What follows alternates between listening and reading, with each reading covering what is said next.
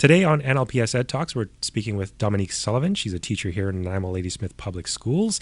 She's going to be talking to us a little bit about Google Suite for Education, a little bit of background on how she got to where she is today, a little bit about mindful education, mental health, yoga, all that good stuff. Stay tuned. This is NLPS Ed Talks, a podcast brought to you by Nanaimo Ladysmith Public Schools. I'm Dale Burgos, the Executive Director of Communications, and I'll be sharing conversations with students, staff, and friends of the district. We'll learn, we'll laugh, we may cry, but most importantly, we'll share the unique stories of individuals that work and play in our school system. Nanaimo Ladysmith Public Schools is one of many school districts in British Columbia, Canada, and is centrally located in one of the most beautiful places in the world, Vancouver Island. Thanks for joining us. Good day, Dominique. How are you today? So good to be here, Dale. Thanks for inviting me. I'm so happy to have you here. This is very exciting. I believe you're number 5 in our podcast. Am I the first teacher? But the first teacher, yes. Oh, okay. Yeah, I feel special. Thank you. You should feel special. Come on now. It's fantastic. We're very excited to have launched the NLPS Ed Talks podcast. I think it's been fantastic. And yes, being the first educator, no pressure. Okay. I think that I'm going to be asking you some questions, and I'm not going to be grilling you because I think this is all stuff you already know, but I'm excited to have you here. So thank you again. Well, there's lots of great stories in our district. There is, and I'm excited to get those. So if you know some people, throw names my way. Okay. So let's get started. A little bit of background on yourself. So first off, full name, title that you have right now here in the district. Sure. So my name is Dominique Sullivan. I am the teacher librarian at Cordaway School, and I've been a librarian there for, I want to say, 7 years. I just love being a librarian. It's been just a journey to get there. That's fantastic. Mm-hmm. I love it. So teacher librarian total 7 years. Yep. 7 years. Now, what about before teaching? What did you do? Well, they always say that those who wander aren't lost. So I kind of took a wandering journey to get here, but I actually started out as a yoga instructor and a personal trainer. Come on. Yeah, I did. And then I was standing in front of the class and I was like, oh man, this feels so good. Why does this feel so good? And my mom's a teacher, but I just never put 2 and 2 together that I need to be in the classroom. So I actually went back to teaching college when I was 28, and I was pregnant with my first, and went back and as a mature student and decided to change and go sideways. You did that yoga and all that good stuff. You mentioned your mom is a teacher. Yep, Where's she was Pauline Hare. Okay. So I always laugh whenever I go into that school. It's like find Where's Waldo, except for find Madame Sullivan. I'm on the boards. I'm on the in the hallways. Yeah, and my mom was a teacher for probably 30 years in our district. Wow, so. Fantastic. Yeah, but it's funny. Even if you're born into a teaching family, sometimes you don't know what your life is going to bring to you. Now, are you a product of the district as well? Yep. Well, sort of. It's funny. I always answer that, sort of. Okay. I did French immersion up until grade 11, and then I did all of my French immersion courses, and I actually ended up going to Shawnigan Lake for a private school for my grade 12 year. Okay, there you go. Yeah, all right. So I have friends from all around the world because of grade 12. I love it. I love it. And look at that. Full circle, right? Full circle. Mom must be proud. Yeah. Oh, yeah. No, my parents are definitely very proud. I love it. I love that so much. Mm-hmm. Now, the first time I met you, this is going back to when I first started here. This is about 4 years ago now. And you invited us into your classroom, the library at École Cordaway. And you talked a little bit about, I believe it was about the Google Suite for Education. Mm-hmm. Back then it was named something different, Google Apps for Education. Yep. And now we go with G Suite, right? Mm-hmm. And this was all new to me. And well, new to the district, really. But you were one of the first people to take it on to pilot, to implement this. And I believe Cordaway was that pilot school, or one of the pilot schools. Mm-hmm. Let's go back a little bit and let's talk about what it meant for you to take part in G Suite, because this was, again, it was something an exciting new, time. Right? It was super exciting time. So, I started using Google when I was in doing my master's in teacher librarian from University of Alberta.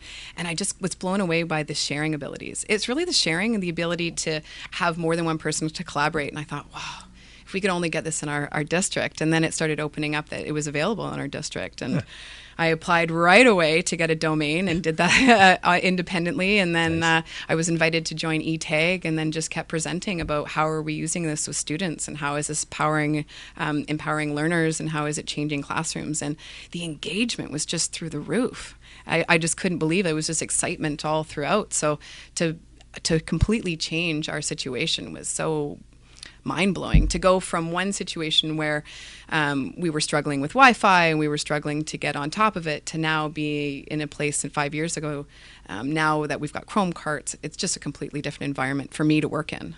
Oh, yeah. My mind is blown.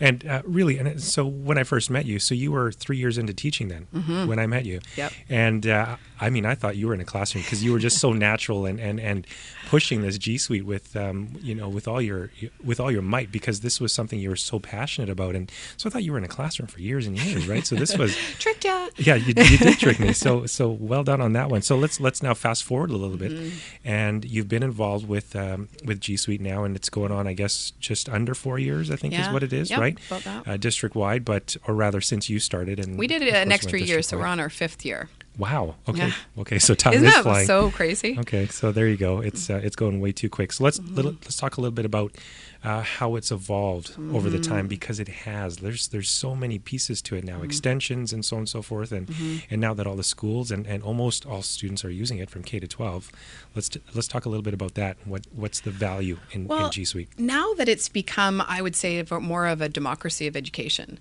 and the kids, what I love about it is they're showing me the buttons. Hey, did you notice this update? And I'm like, yeah. And I love that collaborative learning, that now I don't feel that I'm teaching them, that we're kind of all in the same place. And so now that we can kind of move forward together, I say, hey, did you notice this? Or like, I don't know if you noticed in the last upgrade, there's Google Keep. Oh my goodness, I'm so obsessed with Google Keep. Okay, well, let's hear about Google Keep. What is that? Okay, Google Keep is, for me, I have to say, is the greatest executive functioning tool ever. It just allows me to put all of my to-do lists together, allows me to do my research, and it allows me to pull things back and forth between my research projects. And so I even have a location timer, for example, that I walk into the school and it goes boop, boop. And then my to-dos to school show up because I have it set to Cordaway. Okay. So every day I walk into the building and it goes doo-doot, and here are the things that I need to do today. And then I have the same thing at home. When I go home, it goes doo-doot, and there's my to-do at home. Technology, just gotta love it. I just think if you can farm out your brain, then why are we holding these these things in our thoughts that we don't need when we can farm it out? Okay, well, love that. And there's a lot of parents out there that this is all new to them, right? And new for their kids as well. And I mean, do you have, very briefly, what are the benefits to using G Suite? I mean, obviously, how much time do you have? Yeah, exactly, right? Well, we can go on and on, I guess. I mean, it's free for us to use. So as a district, I mean, that's fantastic, right? There's no cost to it. Well, I'm actually going to start from my personal self. So I'm dyslexic. And so for me, I need tools. I would not even exist if I couldn't do a master's. If G Suite or things like that didn't exist 10 years ago, I wouldn't be possible. Okay. And so my brain and intelligence is there, but now showing it on paper is a whole other thing. And now with this invention of, adaptions and accommodations and text to speech and those kinds of things, like, get out of my way. Right, no kidding. Right, and now my brain can actually show you exactly how smart I am without being tripped up with some of the tech stuff. And that's why I love it so much, and that's why I've been pushing it so much, because it's the great equalizer. Nice. Every kid can feel that, we'd always talk about what are your strengths, and we're going to accommodate for those that aren't there, those pieces that aren't there. I love it. There are a ton of benefits, and yes, we could talk forever and ever on it. But trust me, and I mean trust Dominique. Obviously, I mean Google Suite is a fantastic thing. So there you go. It's just made those kids' eyes light up, and the engagement's it makes work way more fun. I love it. Yep. There you go. Okay, well, let's move on a little bit more. Let's talk a little bit about. Let's go back a little bit here. NLPS Ed Talks. I like to talk to staff. We like to learn things about education, but we also want to talk a little bit about the people that make up the school district. And of course, you are one of the many teachers that we have out there, one of the many educators, and hopefully we will have many more as long as people keep listening. So subscribe, but keep listening, and of course we'll get more and more. Now let's talk a little bit about you, okay? And I'd like to know a little bit about what you like to do in school, but then also a little bit of the work that you do outside of school. So you mentioned that you used to do yoga, or rather, not used to. No, still do. Oh, okay. There you go. I'm starting. I'm trying to take it up right now because I hear there's so many benefits. But let's talk a little bit about mental health, and this one's a big one for you because I think this is. I won't even say it. Let's just get right into it. Sure. Tell me about it. So when I was in my early 20s, I, of course, developed some anxiety stuff that goes around. A lot of 20-year-olds are developing that. And when I was at university, I definitely felt anxiety. And so to try to combat that, I started doing yoga. And that was in 2002, I started doing yoga. Nice. And I loved it so much. It just felt like home. And so I realized I need to teach this. And then that's how I got into teaching. But what I was finding is that it just gave me such a breadth and ability to take on more. My stress cup, I was able to drop some of my stress in my stress cup. Okay. And so I just found it was such a gift to give others. And what was interesting is I'd go to a party and I'd say, hey, I teach yoga. And people would say, oh, and they'd lean back. Oh, no. But this is in 2003, right? Okay. And today, what I find really funny is when I tell people I teach yoga, and I've been teaching it for more than 16, 17 years. Nice. And now they're all leaning in. Where do you teach? What do you do? What style do you do? What do you meditate? Do you do teens? Will you take my child? There's a string of questions now, and I just think, isn't that fascinating?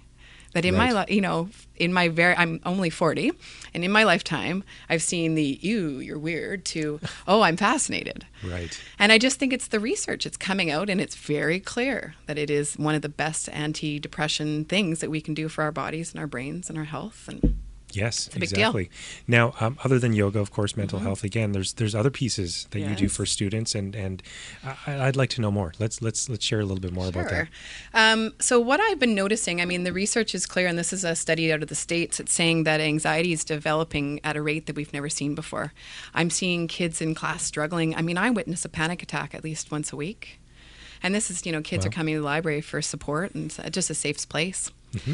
So in 2012, they did a study, and from 2012 to 2015, there was a 50% increase for girls.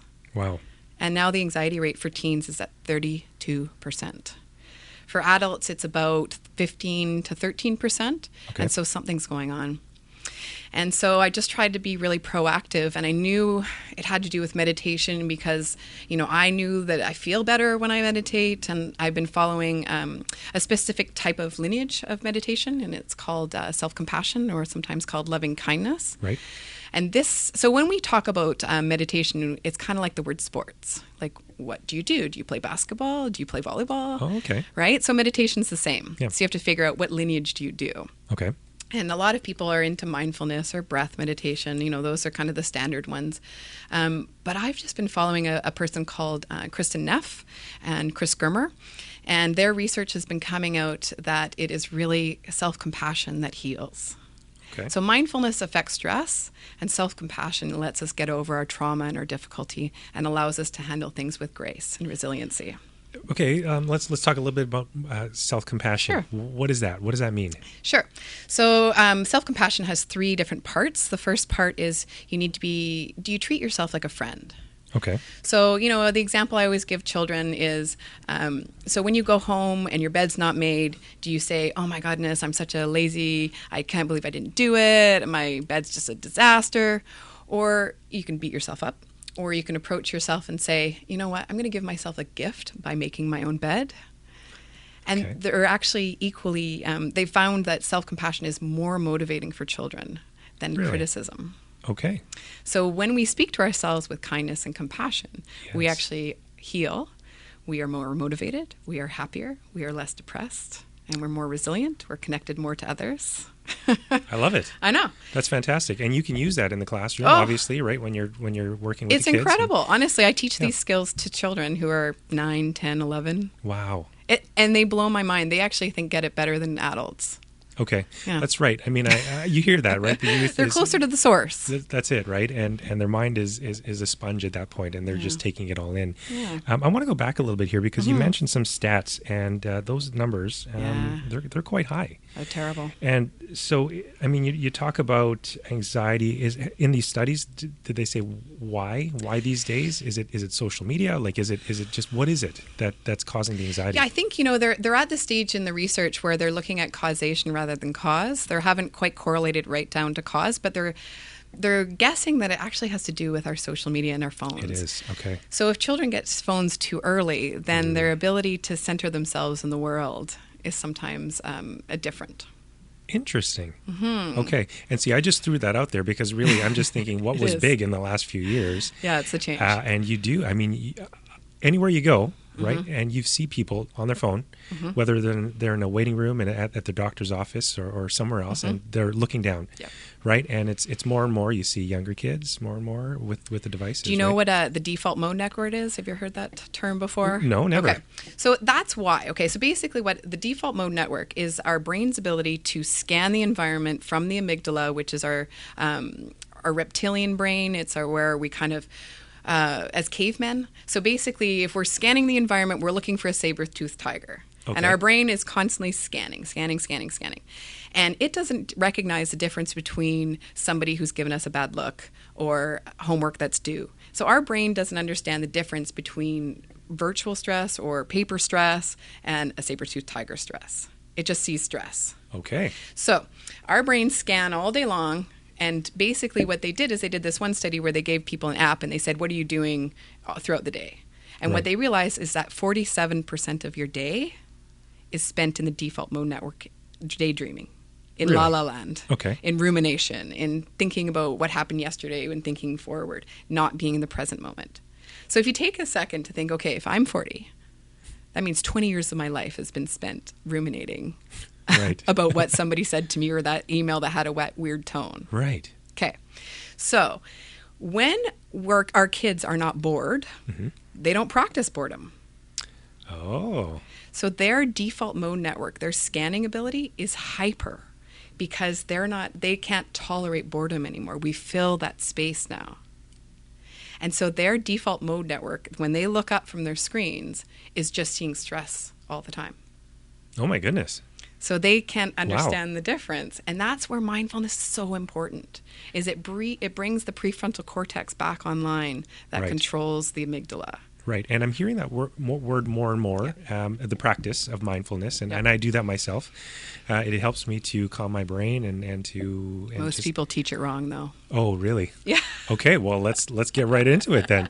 I want to know. Tell me how to do it. And even this was in my yoga training. Okay. So this is where it took me many years. I only discovered mindfulness, the actual goal of mindfulness, Right. in the last 5 years. And I've been a yogi for 15, 17 years. Okay. So the goal of mindfulness is to not have a clear brain. Really? Yeah, that's not... So then I'm just relaxing. I'm just breathing. Well, even meditators who've been at it for many, many years, Yeah. they can't calm their minds. Okay. So that's not the goal. Okay. The goal is to notice when your mind is wandering. Okay. And then the whole game is to notice and return. And Really? that's the brain curl. That's the brain push-up. Okay. When you say return, so Yeah. explain that a when little I bit say more. return, I usually say anchor to the breath, right? Okay. So basically you're, all of a sudden you're like, oh my goodness, I've been thinking about this vacuum that's been broken in my house for the last 20 minutes. Like I haven't paid attention that it's sunny outside. Right. So that's the first thing. I notice. Ah, Right? okay, yeah. So there's an acronym called RAIN, right? I recognize that I'm not there. Okay. So then the second one is I'm going to allow whatever feelings are there. I'm going to investigate what is this emotion. So I need to name it to tame it. Okay. And then the last one for RAIN is nurture. What do I need right now? Okay. So then what you're saying is what I was thinking mindfulness is incorrect. But Well, it's often taught incorrectly. Yes, exactly. And maybe that's, you're right. It was probably taught incorrectly, but what I do seems to work for me. So whatever that would be called, I'm not sure. But If you're chilling and you've got nothing going on, Yeah. you're good. And then Okay. you're going to notice when something pops up. Yes. I need to make that phone call. I should have emailed that person, et cetera, right? Right. Fill, insert craziness, right? And then Right. you're going to notice, and it's the return. And that's when we do a brain push-up, and that's that neurons, axons and dendrites, and we're trying to have neuroplasticity. And so that's what makes the neuroplasticity is the return. wow. Okay. Thank you. Yeah. So that's exciting. I'm learning something new all the time. This is why we do this podcast, people. I love it. Okay. Brain now- science always is exciting. Oh, is it? Okay. What about a little bit about, you touched on it a little bit, I believe, self-regulation, right? So let's talk a little bit about that and how it really benefits Yeah. us in the district or students or just us in general, right? So that sense of self-regulation, children will come, and I'm seeing a huge difference in kindergarten. Every year, they're less regulated. Every year, they're coming in with more behavior, and they need friendship coaches and that kind of thing. So Right. self-regulation really, to me, is an overarching ability to regulate your feelings, and not only not to regulate them, but to know what you're feeling when you're feeling it. Okay. So a kid may be losing it. Why are you losing it? I have no idea. Right. So self-regulation is part of mindfulness, is being able to name it, to tame it. Okay. So what are you feeling? I'm feeling mad. Perfect. Right. That's what I want to hear. I want to hear that language, the language of the inner self. Let's go back a little bit here, okay? These were all, I'll say, fun facts, or facts rather, and I always like to throw some fun facts for the people that we have on the show here. And this past summer, something new came into your life, and let's talk about that a little bit. Yeah, I got hired by the Dalai Lama Center as a facilitator, which is really exciting. So what I think is so exciting about this time, I think there's a season for everything. There was a season for me for Google. I'm really excited to participate in that, and I definitely feel that there's a season for mental health, and that's kind of going to be my new jam for my 40s, I think. Okay. So the Dalai Lama Center it's all about self-regulation. It's really how do we help kids make friends? How do we get them to solve peaceful problems? It's really about every piece about the whole child, and it fits so beautifully in the First Nations content of looking at the child as holistic. Right. And so now I'm able to go to different staffs or caregivers and help teachers and caregivers and parents help their children self-regulate. I love it. Yeah. And this is such a good fit for you. It just seems that everything that you've done in your life up until now just tied it all in a nice little package. I just feel right? like this has been made for me because on one side I've been an educator forever, and then on the other side I've been a yogi. And so I'm like, oh my goodness, there's a space in the middle for me. I love it. And I just can't believe it. I just get super excited. I'm super excited for you. Yeah. Congratulations. I think that's fantastic. Well, when you watch kids truly suffer, and then when they get it, when they get what they need, when they figure out how to get their own back or how to calm themselves down, there's nothing more exciting. Watching that sparkle in their eye, there's nothing more exciting. I love tech, but I love self-regulation more because it speaks to the heart. Yes. I can teach you all this stuff with apps, and, we can do all sorts of crazy things and green screens and that kind of stuff. But if you're fundamentally not happy, who cares? Right. To me, it's, you can speak 5 languages, you can do algebraic math. Okay. But if you can't be happy, if you can't connect to others, if you can't find peace within yourself, that stuff is just fringe. It's just like icing on a cake. I'm going to put that on my wall right now. I'm going to go back. I'm going to quote you on that one. I love it. Do you want to know how the cutest thing ever? So I do this little this brain camp. I only do it for 20 minutes with the kids once a week. Okay. And it's because anxiety is so intense. So the kids come with their lunches. They come and hang out with me on Thursday. I just do 20 minutes, and I just do something mental health. Right. Whatever. And these kids are writing posters and mantras all over the school. Awesome. And I'm like, you are 9 and rain, and you're 9 and 10 and can do these things. I sometimes get jealous of my students because can you imagine if we raised a world where these kids could just imagine, just know themselves and to be confident in that and to resolve their own problems. It's just cool. You're doing something pretty cool over there. Yeah, I like it. We need you everywhere, Dominique. There's a course that you teach. I do. Correct? Yes. Tell me about that one. So, again, this was part of watching kids have panic attacks and really struggling with it. Okay. I wanted to do something proactive. So I took some discretionary time last June, and I flew to Winnipeg, and I took a week off. Nice. And my hometown, by the way. Oh, I didn't know you were from Winnipeg. Born and raised, yeah. Oh, hilarious. So I went, and there was people from all around the world. There was people from Singapore, from Texas. There was people from all around the world. And so the course that I took as an adult, which is called Mindful Self-Compassion, which helped me huge with caregiver burnout and stress management, because, as a teacher here and nurses and that kind of thing, you get caregiver burnout pretty easily. Okay. So I took the course, changed my world, and then I went and I trained myself on how to teach it to teens because I really wanted to make a difference for teens.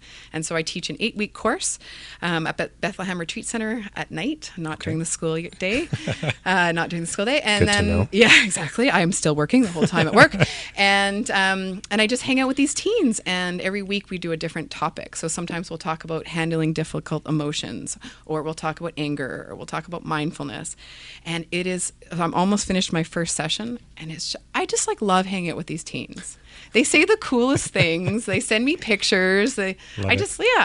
get to hang out with my little crew of mindfulness. And I love it. There you go. Yeah. And you've got, people want to find some more information. You've got a website, right? do. Tell me about that one. People always laugh when I say what it is. So I call myself the Zen librarian because obviously I'm a teacher librarian, and Catchy, yeah. exactly, I've been a yogi for many, many years. And so I teach yoga outside Piper's Lagoon from June to September. Oh, Just because I like to. Apparently, I don't work enough. And yeah, of course, yeah. and well, I've taught yoga all throughout my career.